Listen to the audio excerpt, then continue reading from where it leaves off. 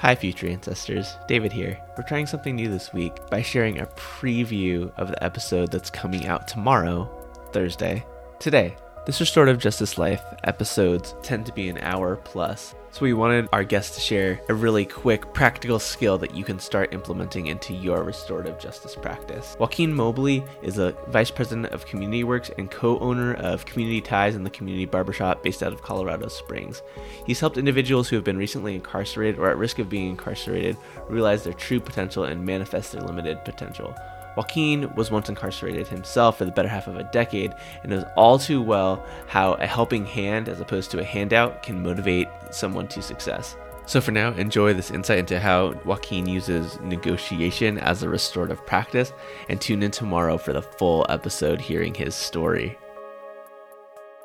You are speaking to a community of restorative justice practitioners or restorative justice advocates or restorative justice curious people. What is one practical skill, technique, practice that you want everybody to know? I would say it's the art of negotiating, right? But not only negotiating to where it's a win-lose situation, to where it's a win-win situation, right? I think that's important. I think us being able to go specifically within the budget advocacy realm, speaking to what we need, but also being able to speak to how this is going to not only positively affect our community, but how it's going to uplift cities, states, and the nation. What are the things that make a good negotiator or like make for a good negotiation? Like, how do you set those things up? I'm going to sound really cliche. It's just having the knowledge, right, from both sides. So it's knowing the nuances and being steeped in the culture that you're negotiating for and on behalf of. But it's also being well aware of, the individuals that you're negotiating to, what's at stake for them, what's at risk for them, right? Being cognizant of that, right? And knowing how to speak and foresee those barriers that are going to be imposed during that negotiation phase and knowing how to circumvent them. Yeah. To our deeper conversation, we talked a lot about folks who are parachuting into situations, having their own perspective of what needs to happen, but not necessarily the relationships on the ground and the needs or wants or the culture of the people involved, right?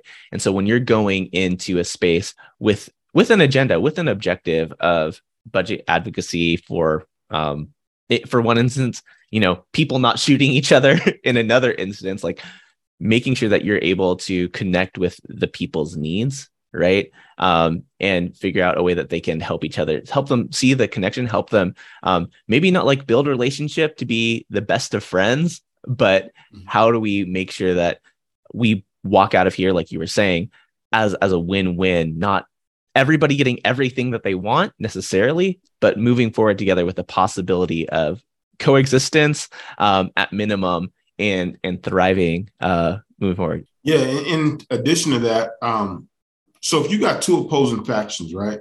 What we try to go in there and try to explain to them is how they can be a benefit to each other as opposed to, just being at contention with each other all the time. So I came up with this idea. I'm like, okay, let's not go into these meetings with different factions and say, hey, stop being a part of that faction. Instead, we go in there and say, hey, let me teach you some leadership skills, right? And then we identify the leaders in that group. Once we identify the leaders, we say, hey, seems like you're pretty good at articulating the needs and wants of your faction. Let's start having a conversation on what it is exactly that you guys need to be successful. And from there, we're able to establish, okay, maybe we need to go the route of creating a business around you guys, right? And then from there, we say, your business would be a lot better if you had this added to it. Now, we don't want to add more of a burden on your team. So the other faction, the opposing faction, they build that piece. And so now it creates a symbiotic relationship between the two to where they can build something together.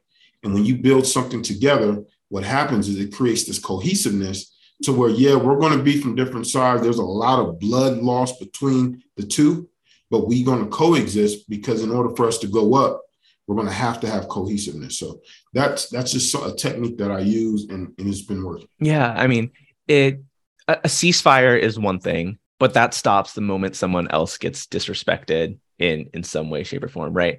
But when the calculation is like, oh no, this is messing with my money, right, and messing with the thing that we're trying to build, like, hey, let's actually figure out a way to navigate this incident of disrespect in a way that is not going to jeopardize the thing that we're building, because I see your well-being as interconnected with mine. That's beautiful. And right. And so check it out though, too. So if you got 10 people within your faction, and there's one person from each faction that is, up in arms with each other, those 10 people are going to step in. I don't have to step in no one. They're saying, hey, our families are living off of this.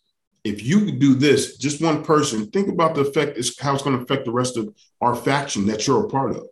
Once they start realizing that, they're like, let's just have a conversation.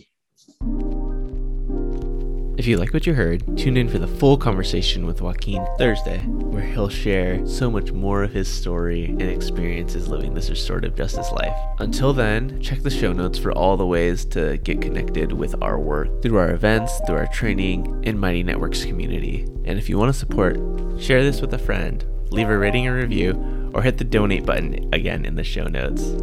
Take care. We'll see you tomorrow.